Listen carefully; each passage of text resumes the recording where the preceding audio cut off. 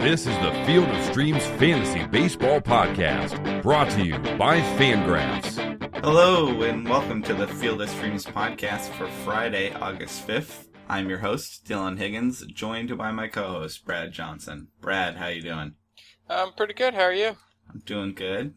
We are here for another Friday morning live broadcast, live here on Rotographs, doing this show, with our webcam setup, our video, and our live chat. So if you're following along, make sure to chat with us. And then we're going to look at these millions of options here on another big full Friday slate. Brad, did you have any immediate takeaways from how this Friday looks? On the pitching side, it's usually where I start just because I want to get a sense of who I think could have a big outing and then who looks most exploitable. Mm-hmm. And it's kind of a weird group. The aces have their warts, I'll say. Mm-hmm. And then there's your usual group of just complete trash pitchers. And there's a lot of mid-tier guys who all have the potential to be the top pitcher of the day. That's always a little confusing when you got a 15-game slate and you get all these guys who might be good, might be bad. It's just, they have a wide range of outcomes. I feel like in these types of days, your winning lineup's going to end up being like just someone who stacks against Scott Kazmir and gets lucky.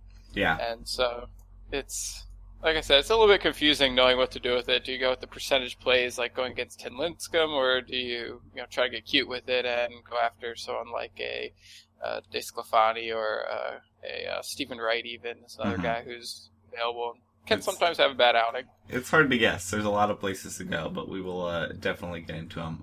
You are running another Daily Grind Invitational contest. That's right. That is, on Twitter. You can follow Brad at Baseball A-Team, and it's also here on the post at Rotographs. There's a link there. Brad, how have those been going? Pretty good. I've personally had a good day the other day, and I always like to get a win and be able to put my own name up top of the leaderboard. Sure. But yeah, my users, the core group, they've been beating me by a small amount for the most part.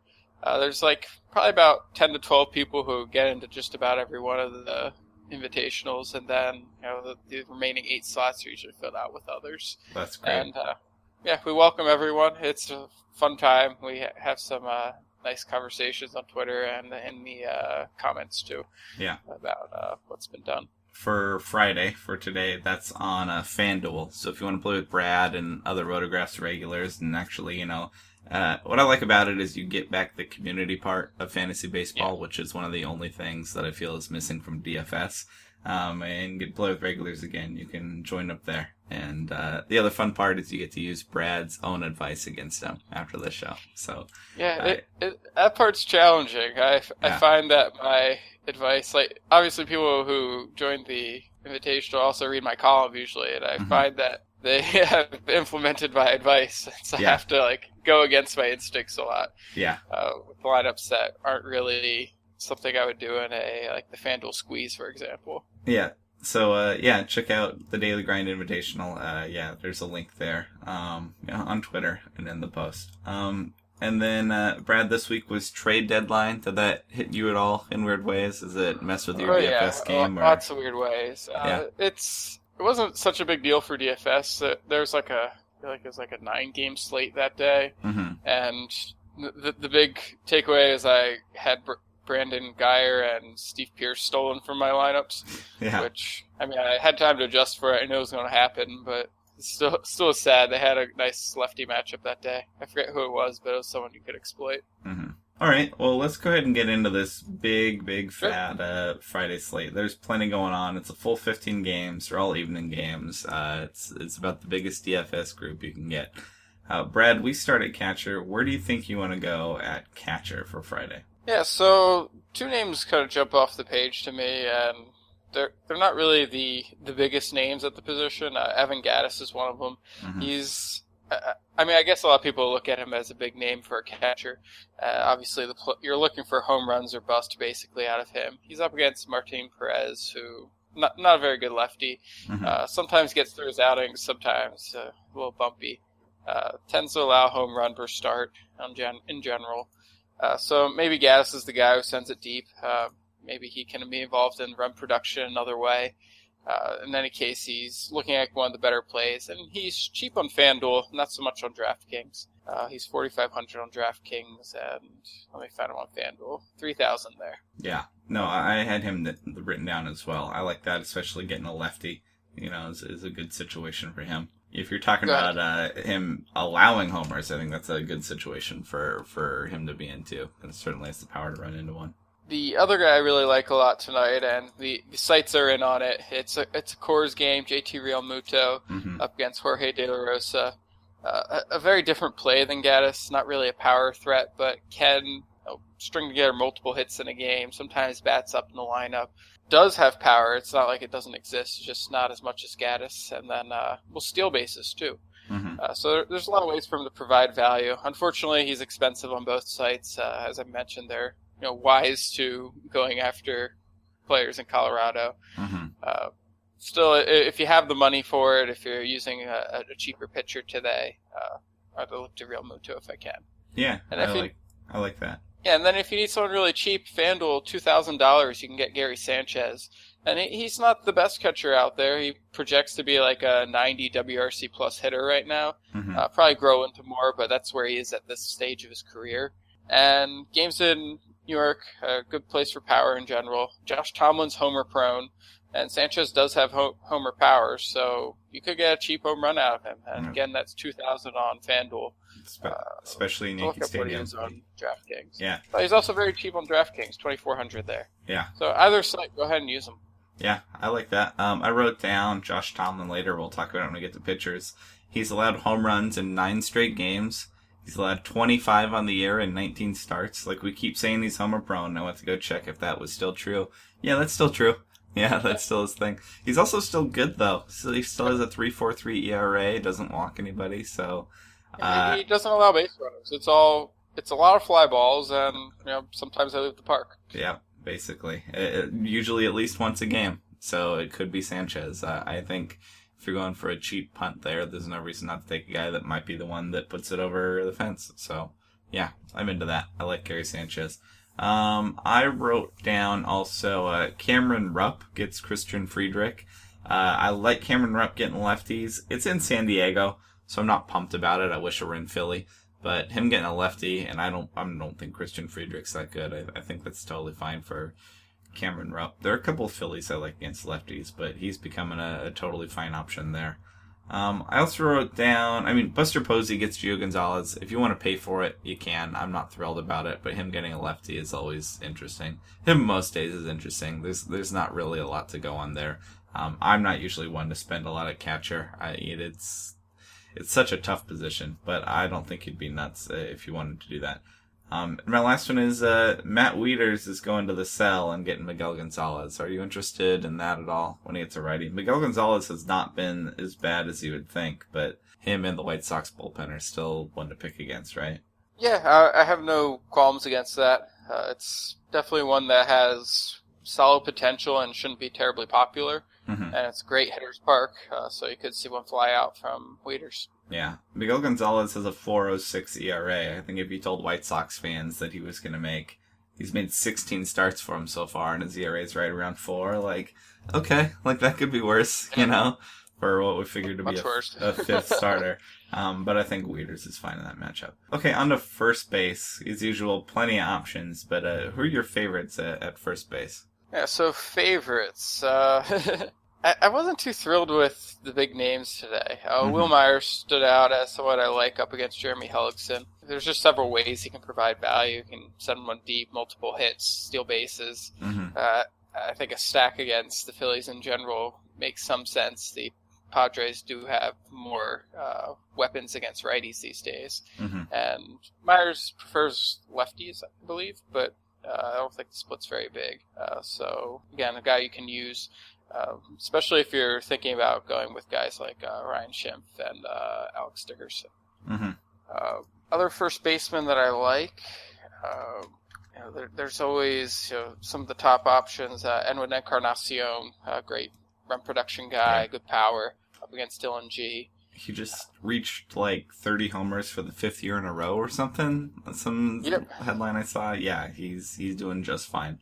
he gets Dylan G. It's in Kansas City. It's a Kansas City bullpen, but I still like that, at least that starter matchup for him. Right, and they're one Wade Davis shy of their previous arrangement. So they're a little less intimidating. You got Kelvin Herrera in the ninth inning, and then before that, it was never terribly scary. It's just you had good, not great pitchers to deal with. So that's still the case. Some other options can try Anthony Rizzo up against Dylan Overton, lefty on lefty.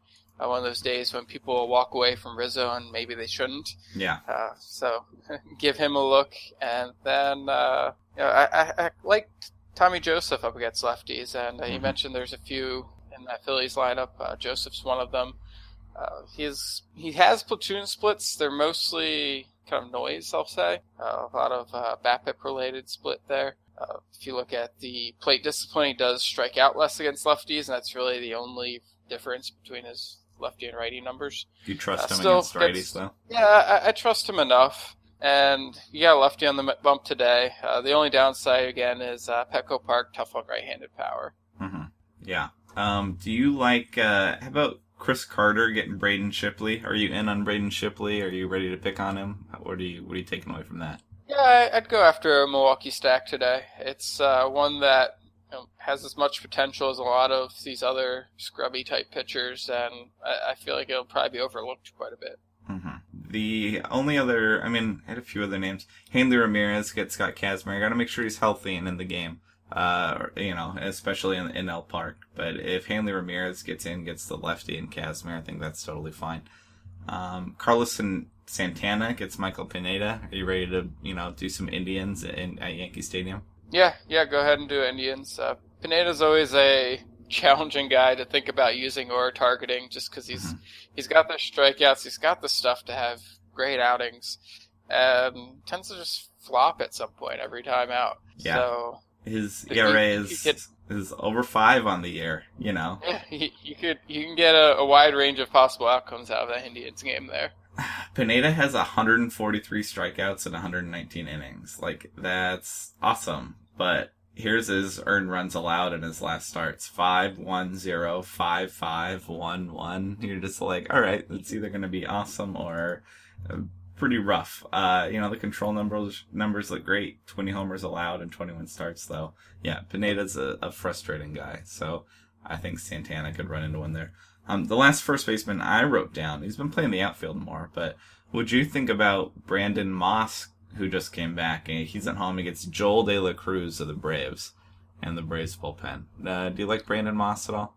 Oh, yeah. Oh, definitely like a Cardinal stack today. You're getting Matt Carpenter back, too. Should be exciting times for them to have some of their guys healthy, finally. Yeah. It's a guy to pick on. I believe in Brandon Moss. I believe in him more than Matt Adams right now. It might be in the outfield, but I think that's totally fine. Especially against Joel De La Cruz, which I imagine you don't have much faith in. No.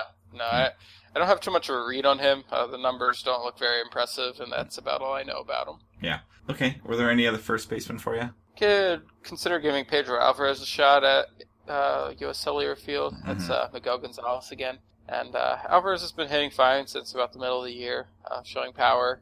As a 1B on DraftKings. I think FanDuel might have him as third baseman. Let me check. But doing his thing, striking out a lot, not a high average, but has the power, especially at the price, to run into him.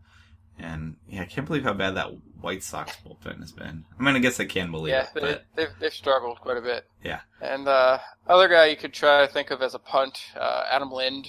I'd use him only as a Mariner stack. But if you are pulling together several Mariners up against Tim Lincecum, go for it. Yeah, I'm totally fine with that, too. Okay, on to second base. Brad, who are you looking at second base? I want to have enough money for Jose Altuve. Yes. And he's up against Martin Perez, and again, that's just a situation that doesn't get too much better than that. He's quite expensive, but not completely out of control. 5,100 on DraftKings, and then 4,200 on FanDuel. Yeah. So I think either site you can squeeze him in if you're using the right guys. Like if you're using Gary Sanchez as a punt catcher, then you'll have room. Robbie Cano, also very expensive, also awesome matchup. Tim Lincecum, guy who just can't pitch to lefties. there's not too much more to say about that. It's a prime situation. Yeah. Also like DJ LeMahieu up against David Phelps. Mm-hmm. LeMahieu's just very solid. A different player than Altuve and Cano in terms of DFS production. You're hoping for those multiple hits, maybe a stolen base. If he hits a home run, it's kind of a fluke. But good numbers and a lot cheaper on FanDuel than DraftKings, so better play on FanDuel. Yeah, LeMahieu's kind of surprised people by turning into a pretty consistent producer, and not, a stud, not amazing, but every year, like, the batting average is there, the points are there, and you're kind of like, all right, yeah, I didn't realize that LeMahieu was that legit. So, not a flashy player, but especially in Coors, I think that's totally an option. And then there's still a lot of options at second base beyond that even. Those are mostly the expensive guys. You got Matt Carpenter coming back at a reasonable price. Javi Baez is up against Dylan Overton, so have the platoon advantage. Yeah, him getting a lefty is a big deal. I like that. Brian Dozier has a lefty. Blake Snell, who I like Snell a lot, but I think certain Twins will probably get to him at some point. Yeah. Don't know they'll be Dozier himself, but somebody will do it, I think. Yeah, I think the Twins have enough right-handed guys to make that a little bit worrisome. So, yeah. And then Jason Kipnis is batting really well. He's at Yankee Stadium. Excellent place for lefty power. I mentioned Pineda's kind of all over the place in terms of expected results. So he's a good play, too. You mentioned Ryan Schimpf. Are you in on Ryan Schimpf, both on Friday and in general? So I've been looking into him more, and what I've kind of come away with is this is going to sound funny. He's sort of like a left-handed Jose Bautista, but he's 5'9". So he's like a really small left-handed Jose Bautista. Sure. His hitting profile skews the fly balls like crazy, and that allows his power to really play up. The result also is a very low BABIP, a low average in turn. So you're going to have to deal with that. He's pretty patient, just like Bautista, not quite that same plate discipline, but still willing to take 10% walk rate. You're going to get decent OBP, very low average, and a good chance for a home run. And as I mentioned, Petco Park, tough on righties, not so much on lefties. They actually have a slightly above average home run rate there. And Jeremy Hellickson's a little bit homer prone too. Yeah, I could see that. He struggles against lefties too. That's another point. Yeah, Schimpf had such an awesome July, and it's still both, but not a big name. I mean, people are starting to pay attention, but, as a Padres guy and just not so much a star that people can definitely take advantage there a little bit. The only name I had at second base I haven't mentioned that I think is kind of interesting is Daniel Murphy gets Jeff Samardzija, and Jeff Samardzija's had such lefty-righty problems that specifically having issues with left-handed batters like Murphy, that I could see that being a pretty okay matchup for him. I mean, you might have to spend on him because he's having such a crazy year, but Samardzija just can't handle lefties that well, and so there are a few of them that I like, including him. Any other second baseman for you? No, I think I got a little too deep into it, in fact. There's plenty. We have a comment. Yeah, there's so many of them. We have a comment in the chat from our pal Yancey Eaton. Specifically, quote, Yancey from Fort Myers. It says, quote, "He's a really small left-handed hitting Jose Bautista is the weirdest player comp I've ever heard." So there you go. You can put that on your mantle or on your Twitter bio or something, that you're making weird player comps. And congrats to Ryan Schimpf for that. And shout out to Yancey in the chat. Again, if you're listening, we have a live chat going on Rotographs. You can be a part of the show. So feel free to get in there, ask questions, or pipe up. On to third base. Brad, who are you looking at third base for Friday? Jake Lamb is jumping off the page for me. Cheap on both sites, and just a good matchup, too. He's up against Chase Anderson, who's homer prone. Yes. And I misspoke a little bit. He's not cheap on DraftKings. He's $5,000 there, but he's $2,800 on FanDuel. Kind of a must play at that price. And yeah, it's just a matchup that I really like for him. I think he's a good shot for a home run. He was pretty slumpy for a while there, but he's homered in his last 2 games, so I'm not too worried about that anymore. Yeah. Chase Anderson has not allowed a home run in his last 3 starts. Still has an ERA over 5 on the year. I'm like trying to squint and be like, Chase Anderson getting together, but it's hard to be optimistic. So, no, I like Jake Lamb a lot. It's kind of crazy that he's become such a reliable third base option most times out. So, I could see that. Who else do you like at third base? Kyle Seager, part of this Seattle stack that I'm sure will be very popular today up against Lincecum. And Lincecum's got like an 8-something ERA, and a big part of it is just lefties destroy him. And I don't see that stopping. The Mariners are a very homer-heavy lineup, and I think they'll send a couple out today. Hopefully some runners on base, too. Yeah. Do you feel like picking against Lincecum is popular just because he used to be such a big name that's so, like, noticeable, and now he is still a, like, noticeable name, but for being bad, Or it's easy to be like, oh yeah, Tim Lincecum, that, like, I should pick against him. I think the visibility definitely contributes. But, like, I expect the Mariners stack to be a lot more popular than the Brewers stack, per se, even though Braden Shipley's probably roughly as bad as Tim Lincecum right now in terms of expected results. And obviously the Mariners lineup probably has more DFS octane too than the Brewers, but not that much more. Not so much that they should be 3 or 4 times more owned, and that's what I expect today. Yeah. So I guess to do with that information as you will. The Mariners stack's still probably well worth using, even if you expect it to be popular, but might not be the way to win a big GPP. Yeah. Just because of that popularity. Yeah. Are you all in on Chris Bryant getting Dylan Overton? Why not, right? Oh, yeah. Absolutely. If you can find the money for a Cubs stack against Overton, go ahead and do it. Yeah. The only drawback is the Coliseum, and that's kind of a small drawback. Not too worried about it, but I agree. Are you all in on Manny Machado getting Miguel Gonzalez? Yep. I like to use Machado. I tend to try to fit him in at shortstop where he's eligible on DraftKings. FanDuel moves him around, so let me check where he is. Today he is a third baseman. He's been a third baseman for a little bit now. And how about Miguel Sano getting Blake Snell? I'm not as confident about Sano, partially because the Twins themselves are not confident in Sano. Yeah. They're talking about demoting him, and I feel like those kind of things usually get into a player's head, and especially like a Latino player who's maybe not as comfortable with being in America, as comfortable with the language, and from what I've seen, he speaks through translators often, and isn't as adapted as some players. It's just there's a lot of things going on in their lives beyond baseball, and you have to keep that in mind when you start throwing threats of demotion that can really affect a player's confidence. Sure. And so it's kind of an esoteric reason to be worried about him today, but yeah, it's he doesn't stand out to me as much as some other options for that reason. I like Sano's talent, and I like Sano against the lefty, but I agree that on a day like this on Friday, when you have so many options, that any hesitation, no matter how, esoteric you think it might be, it's enough to just cross them off and go with someone else, because there are places to go, and you shouldn't have to pick people that you're not confident in. There's a lot of places, including at third base.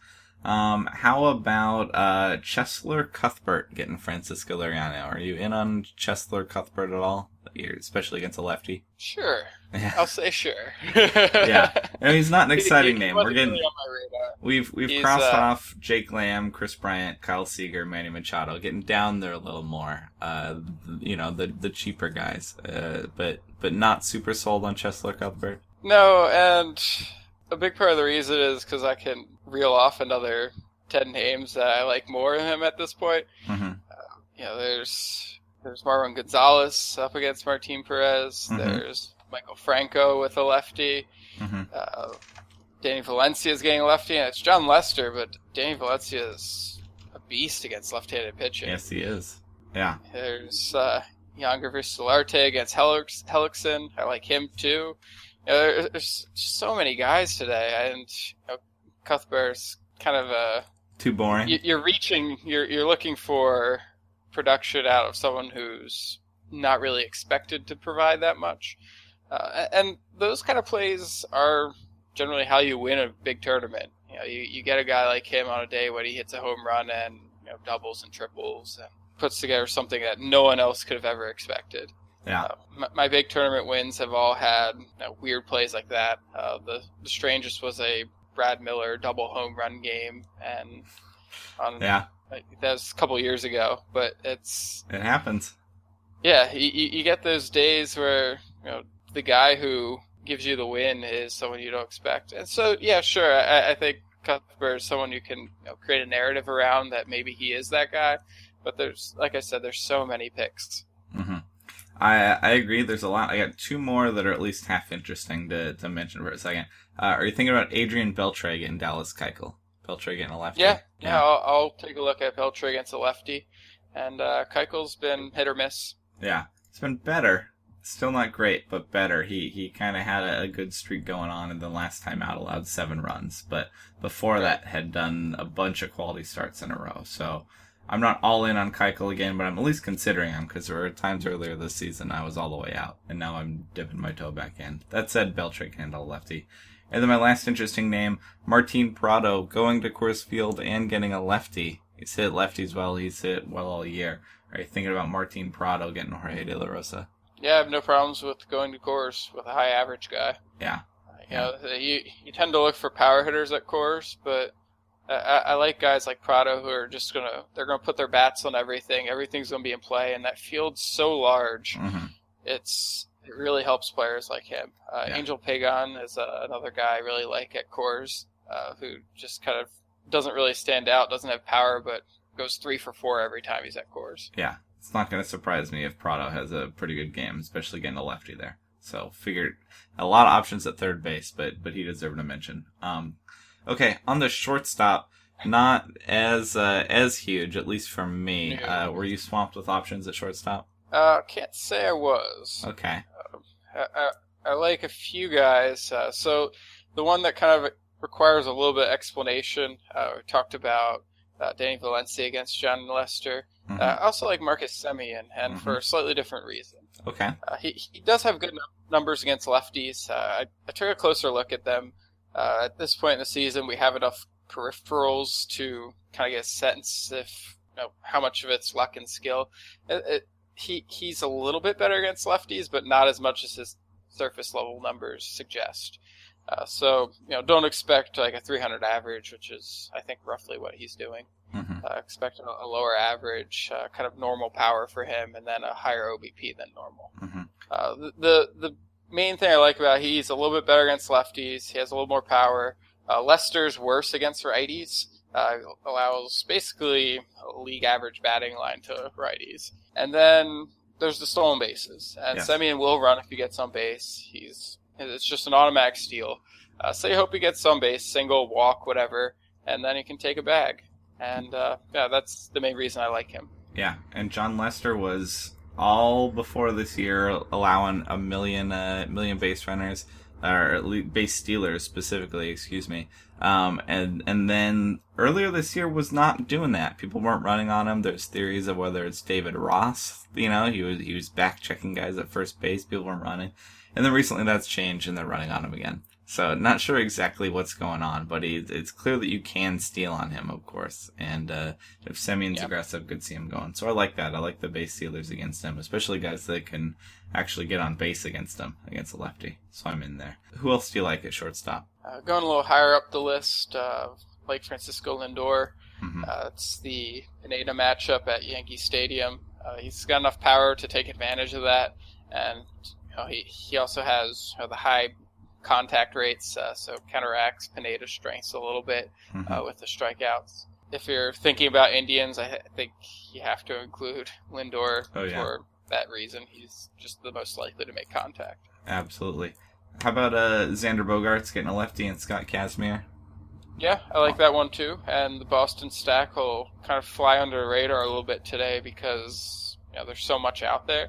Mm-hmm. But they're one of the top offenses, and they got tons of really good hitters. So if you're willing to go a little cheap on the pitching, you can get a top lineup in play when it's not the most popular. Yep. I only had 2 other names at shortstop myself, and one of them I'm kind of cheating on. I wrote down Jonathan Villar, who's now playing third base, but was a shortstop through most of the year, and he gets Braden Shipley. Whether he's at third base or shortstop, you're totally fine with Villar, right? Oh, yeah. Definitely. Yeah. He's become a reliable guy, mostly on speed instead of power, but he's a switch hitter, and he's going to be fine. Braden Shipley might have a future, but he's not great now. And he also, in the Arizona bullpen, it's nothing special, so I'm fine with that. My last name, Elvis Andrus, gets a lefty, and Dallas Keuchel. And Elvis Andrus is not an exciting player at all, but has been hitting lefties really well this year. But so what are you thinking here, batted ball-wise, from ground ball control pitcher Dallas Keuchel facing, ground ball speedster guy Elvis Andrus? Does that make you concerned that the contact might be just plain too weak? Yeah, that's definitely possible. I worry about grounder-on-grounder guys. A little less when it's, a speed type play. Usually I'm looking at those ground ball, fly ball splits. It's looking for home run potential. And in this case, Andrus is just trying to find holes. Mm-hmm. So, he could sneak a few through the infield, have multiple hits that way. Yeah. It is not exciting at all. It's hard. I mean, I remember when we all knew Elvis Andrus was way too high of a draft pick because people were chasing his 30 bases or whatever. But this year, he's actually doing pretty well. His OPS against lefties is .937. And yeah, that's all BABIP driven. Of course it is. .394 BABIP against lefties. I know. But it's a platoon advantage. He has looks like a career high in OPS in general. Not an exciting player, but against the lefty, I'm at least thinking about it for sure. So, but yeah, that's my shortstop. Did you have more options at shortstop than I did, hopefully? Yeah, there's a few more. Diddy Gregorius, Josh Tomlin matchup, home runs, lefties at Yankee Stadium. I think the narrative speaks for itself. And he's hitting for more power this year, too. Mm-hmm. I think 10 home runs against right-handed pitching. So that one's a nice little cheap play, cheap on both sites. Addison Russell's a solid play against Dylan Overton. Mm-hmm. Russell has his occasional big games, tends to have lumpy performances, in my opinion. So maybe you get one of those good days from him. Mm-hmm. And then either Astros shortstop, Carlos Correa, or Alex Bregman. Bregman hasn't really done anything yet, but facing a AAA quality lefty, I think, is a good matchup to try him. Yeah, he has like 2 hits, but I totally believe in him. He's going to be just fine. He gets Martin Perez. He has the platoon advantage. I'm still sticking with him. I mean, I think some people are ready to shy away in DFS because he hasn't done much yet. And I'm like, he's going to be fine. You want to be in on that first big day he has. You don't want to be chasing it afterwards and then trying to get him the next day. So I think Bregman's just fine. Okay, and then on to the outfield. As usual, I'm sure tons of places to go, especially in a big slate like this. But what are the highlights for you, Brad? Where do you think you're actually going to build a team in the outfield? So you got that core stack. Either the Rockies or the Marlins both have good outfielders to pick from. David Dahl's remained pretty affordable on both sites. Mm-hmm. You can go with Charlie Blackmon. Carlos Gonzalez is probably out again, it seems like. And then the big bats for the Marlins, especially Giancarlo Stanton. Yeah. If you can fit these guys in your lineup, do it. Yeah. It's an excellent scenario for them. Him and Ozuna, who's hit lefties so well too. I'm in on both of them for sure. Getting Jorge De La Rosa. Ozuna, you can even put Yelich in there. Yeah, I'm not worried about about it. Concerned about the lefty on lefty with that. So anyone from that Coors game, if you have the money for it, go ahead and do it. If you need more affordable options, I like the Mariners, especially Seth Smith and Nelson Cruz. Okay. I like the Padres, especially Alex Dickerson, but also Travis Jankowski if you're thinking about multiple steals.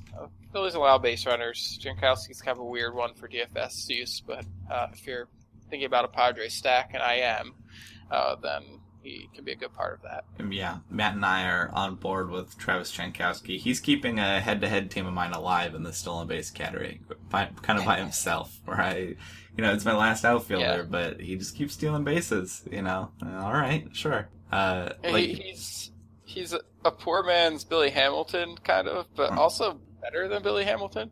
He's hitting like 240, like something real low, but he's on base in like 350, 360, which is not amazing, but like certainly good enough, Yeah, he's getting on base, and I feel like those teams that don't hit as well will be more aggressive running. They're going to let him run. They need to get in scoring position. They're not manufacturing runs by slugging, so he's running wild, and all you care about is that he's attempting. So, yeah, I like Jankowski. He's not a DFS stud, but at least interesting, and most people are not in there. So, yeah, I like that just fine. Who else are you looking at in the outfield? There's George Springer. Love him against lefties. Mhm. Love him in general. And he tends to have a reasonable price tag for whatever reason. Yeah. Always a high ceiling guy. Also a low floor.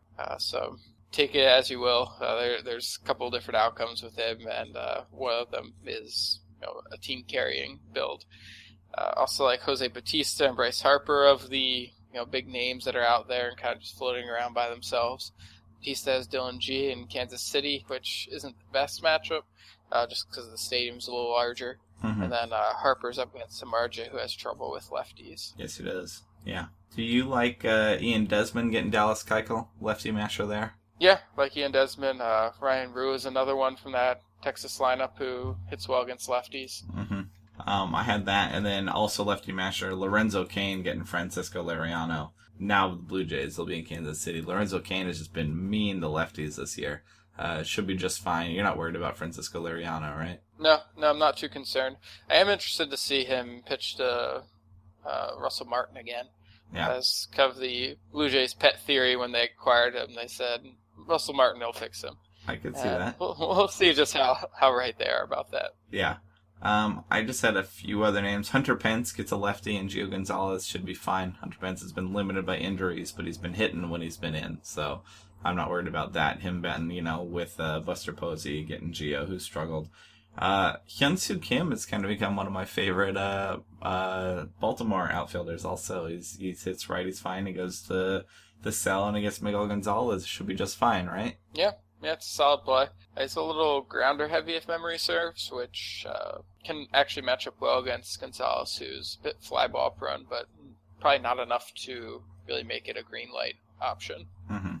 And then my last couple names I had in the outfield. Dexter Fowler gets Dylan Overton. He's a switch hitter, but he's hit lefties real well. It's a bad lefty. It's not a great bullpen. Again, Cubs stack all day if you can afford it. And it's the Coliseum, but whatever. Getting the leadoff guy there, if they explode for a bunch of runs, Fowler could be a big part of it. And on the flip side, are you thinking about Chris with a K Davis getting John Lester? Yes, I was going to mention him. He's a guy who is always a multi-homer threat. Mm-hmm. And as I mentioned, Lester is kind of just normal pitcher against righties. So yeah, Davis has the power to do some damage, possibly 2 home runs even. Yep. The downside, it's not too hard to imagine. Lester has 7 solid innings, then Hector Rondon comes in, then Aroldis Chapman comes in, and the game's over. That's true. No one's done anything. It's a boomer bust stack. If you try and take some A's, I could see things happening, but I could also just see that getting busted also. Any other outfielders for you? Who else you got? Aaron Altherr has Christian Friedrich. He's hitting well since his return, better than I expected even, and has a little bit of power, a little bit of speed. Yeah, Aaron Altherr is kind of an interesting guy, for sure, and he'll have the platoon advantage there. Anybody else for you?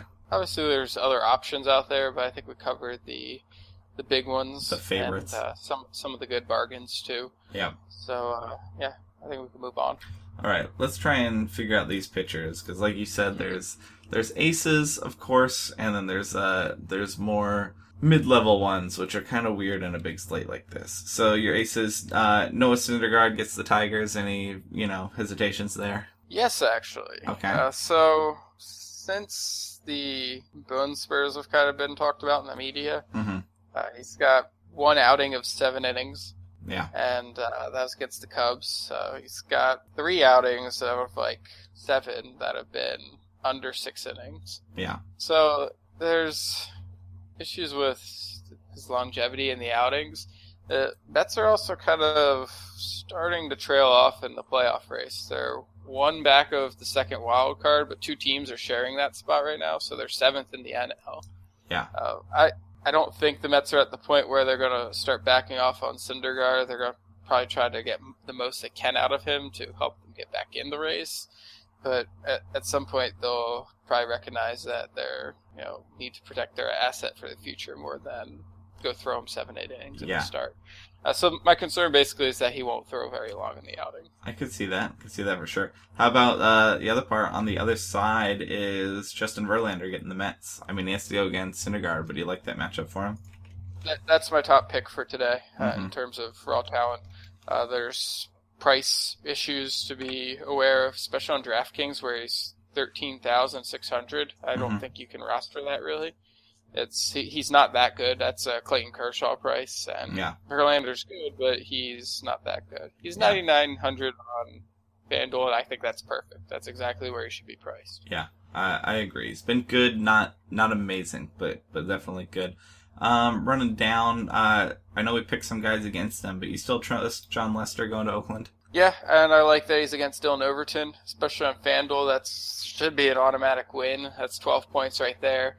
You get 7 innings out of him, 7 strikeouts. Even if he allows 4 runs, you still got a good point total out of it. Mm-hmm. And then, if I'm looking like for aces going down the list, it's fun to say it this early. Stephen Wright is up there. He gets the Dodgers. Are you still all in on Stephen Wright? I mean, it's a knuckleballer. There's question marks, but he's good. Are you thinking about him against the Dodgers, getting an NL team? Yeah, I'm thinking about him. The concern I have, especially lately, he doesn't seem to have as good a feel. He's got one really good outing and then a bunch of pretty bad outings. And so, like I mentioned, I'm a little worried he maybe doesn't have a good feel for knuckleball right now. Mm-hmm. And it's such a touchy pitch. If it's, he's not getting the most out of it, he can really get hammered. Yeah, if it goes bad, it can go really bad. Yeah, I can see that. We mentioned Josh Tomlin going to Yankee Stadium. Will he allow a home run? Probably. But his ERA is 3.43, and you could see getting a lot of run support against Michael Pineda. Would you consider Tomlin the control artist going there? I consider it. It's one that scares the crap out of me. Yeah. I consider it. Yeah. Where are you looking at? I tried to clear out the obvious ones off the top of the list. But who do you like on the pitching side? So for GPPs, I don't mind Pineda either. We've talked about the high ceiling, the low floor. If you're, especially on FanDuel one-pitcher format, you're playing the FanDuel squeeze with a billion people in it. Pineda could put together a 60-point outing and help carry you to victory. It can also give you an 8-point outing and completely crash your team. Yeah. So, which are the perfect guys? It's the perfect guys for GPP because there's no point. Because there's no point in getting an okay outing and finishing middle of the pack. Like, so, why? That's the Irvin Santana going to Tampa Bay pick, where you're like, could he be fine? Sure. But, like, why? At least in GPP, at least, So, no, I'm fully behind the crazy, risky picks like that, depending on your DFS format. So, yeah, I think Pineda's at least worth looking at for sure. I think either side of Anthony DeSclafani or Jameson Taillon could be okay today. It's at PNC Park, good place for pitchers, and they both sometimes pitch deep into the game. The Pirates are kind of managing innings, so probably 6 innings on their end. DeSclafani might have a little more running room to go deeper into the outing. He's quietly put up a 2.93 ERA. It's only 10 starts, but he's been pretty fine. 52 walks to 13. 52 strikeouts to 13 walks. Keeping the control in check, and DeSclafani, I trust him at Pittsburgh for sure.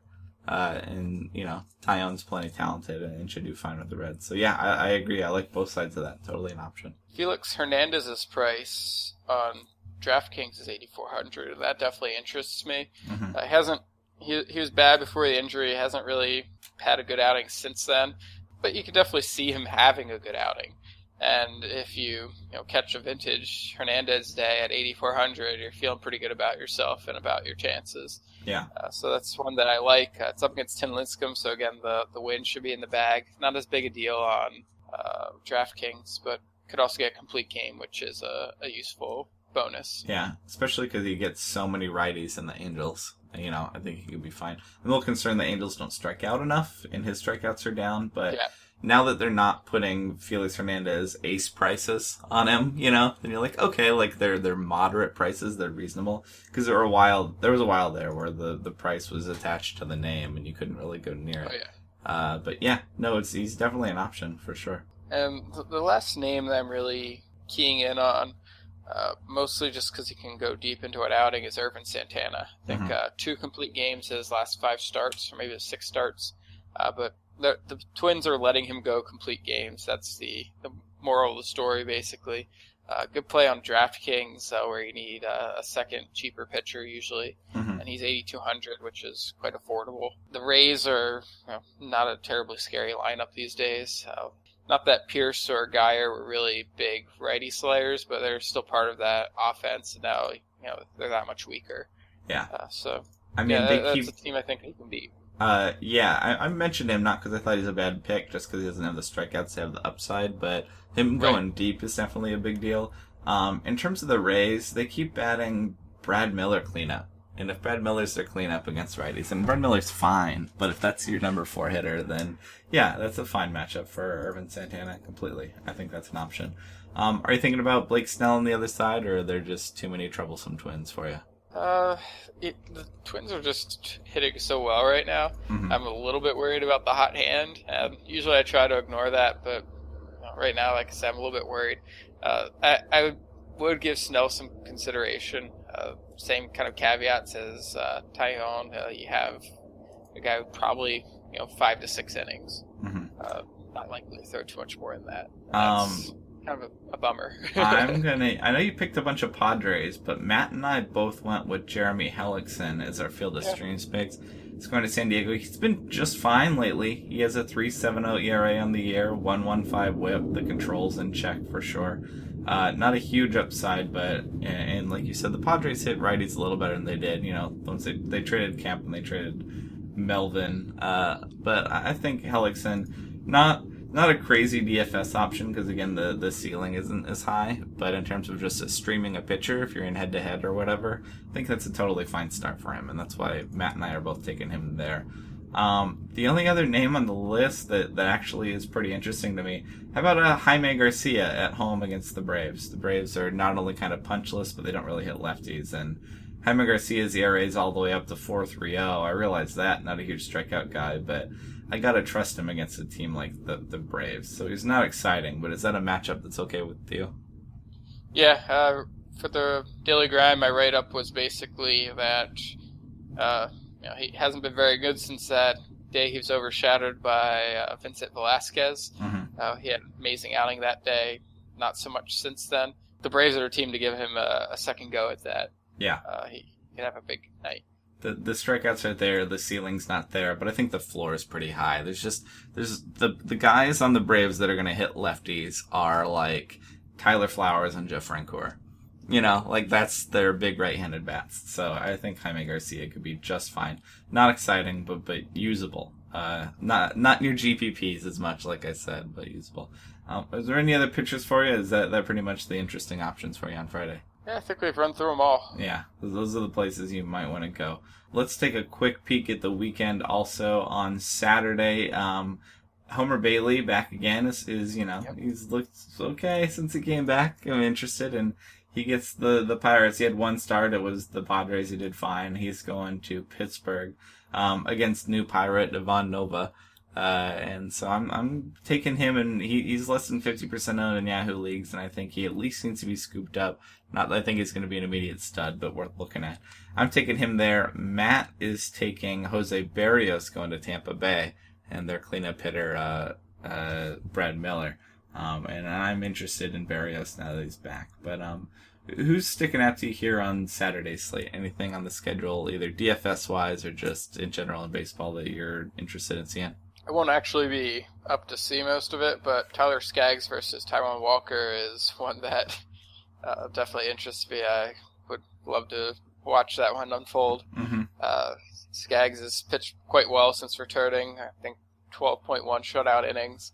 And then Walker's a good pitcher too, and he's returning from the disabled list. Yeah, I agree. They're both really interesting. When we talk about how hopeless the Angels are, and they do feel kind of hopeless, the bright spot is they do have a lot of young, talented pitching that's all hurt. And you're like, if they come back and they're okay, there's, if Skaggs is fine out of his Tommy John, great. And then you have Heaney, you have, Richards, you have Tropiano, there's a lot of ifs and question marks when they're all that hurt. But, there's talent. It's just all on the shelf. So, I don't know. Skaggs is at least back and pitching. A lot of those are recent Tommy Johns, too, and that's a real bummer because they'll be out for a 2017 season. Yeah. Yeah, when I say hope, I'm not saying this year or next year. It's more just... Yeah, Richards hasn't gone under a knife yet. He's trying to avoid it. Yeah. It's still kind of up in the air if he will, but he could be a third one going under a knife. So Skaggs is back. They've lost at least 2, if not 3, of their other good young pitchers. And they don't really have anyone beyond that. Yeah. So, but, I mean, if we're talking 2018, and they're like, oh, the farm's empty and this and that, I'm like, there are good young pitchers. It's just they're all hurt, and who knows what they'll do when they get back. But anyway, Skaggs is one of those that I'm interested in. Also, the Phillies are starting. Jake Thompson is a good prospect of theirs. He's coming up and gets a good landing spot in San Diego. I don't know that I'm all in to, rush out and get him, but I'm at least interested. Could be an interesting guy there, for sure. And then how about on Sunday? Anything stick out to you on Sunday? Looking through Sunday right now, trying to find Joe Musgrove versus Yu Darvish. Yeah, that's what I want to see. You want to see Musgrove coming up? He's pitching for the Astros and should be interesting. I think he's taken Lance McCullers' spot, but he looked good out of the bullpen so far. Another one of those Astros prospects guys that they could be just fine. As for streamers, and a control pitcher. Yeah, as for streamers, I have Matt Shoemaker getting Seattle. He's 49%. That's still way too low. I don't know how he's so low. John Gray, I don't want him because he's in Coors. He's at 51%, so he's not eligible anymore. He's just popped over. Brandon McCarthy is at 45. That's too low, but he gets Boston. Matt is taking Jared Eichhoff going to San Diego. A little bit easier of a landing spot for lefties now. And I'm interested in that. We're streaming in San Diego this weekend. Should be fine. But yeah, Joe Musgrove is kind of interesting there. So I like Matt Shoemaker. That's my pick. He's also opposite James Paxton. James Paxton also interesting. A guy that can certainly has shown some pretty good ceiling and performance so far. That'll be interesting. And Dan Straley is going to Pittsburgh, and I'm not that scared of that either. He keeps racking up strikeouts and being pretty okay. The Reds' rotation is not nearly as bad as their bullpen. It's not great, but there's some interesting spots there. As soon as I got rid of Alfredo Simon, it got a lot better. Yeah, also that's true. All right, well, that should about wrap it up for us for Friday and for the weekend. Brad, you got anything else going on in baseball or going away from baseball this weekend? No, got a game on Saturday, and that's about it. Yeah. Well, Brad is on Twitter at BaseballAteam, writing about DFS all the time and about Dynasty stuff. Also, do you start to, especially as we get late in the season, you start shifting to that a little bit more as well? Yeah, definitely pay more attention to it. A lot of the DFS stuff I do, it becomes by rote by this time of year. Mm-hmm. Yeah, I have the same things to say about the same players very frequently. Sure. It's like, this guy is really good at hitting lefties. This guy is really good at hitting righties. Sure. This guy hits this type bat well. Mm-hmm. Or, I get excited when I have something like Semien to talk about, where it's like you have the modest power uptick with the lefty involved, and then you also have the stolen base side. It's like, hey, multiple things to talk about that are kind of unique. Yeah, I understand. For sure, yeah, the DFS stuff, we've kind of figured out what guys are this year. And it's not boring, but it's hard to uncover new things. But you're feeling that way about Dynasty stuff, though? At least it's a little more fresh, especially post-trade deadline. Yeah, the Dynasty stuff, there's always a lot more to talk about. Player valuations can change quite frequently, and there's so many ways to evaluate guys, too. Mm-hmm. I try to pull in as much scouting information as I can for what's available. Try to, talk to whoever I can to, get some information that isn't available. And then there's just a dozen ways to evaluate stats, too. Yep. And then who knows what happens in a month with September call-ups and who shows up and what we get to see. So, yeah, follow Brad on Twitter at BaseballAteam. I'm on Twitter at HigginsFOS. Love hearing from you guys. Thanks for listening. Join us for our live Friday show. Glad to continue doing this every week. It's kind of a fun, weird thing trying this year, and it's been good. That should do it for us. For Brad, I'm Dylan. Have a good weekend. I'll be back on Monday with Matt for another week of DFS stuff, and we'll talk to you then. Thank you for listening to the Field of Streams podcast. For more fantasy baseball analysis, visit fangraphs.com/fantasy or follow us on Twitter @Rotographs.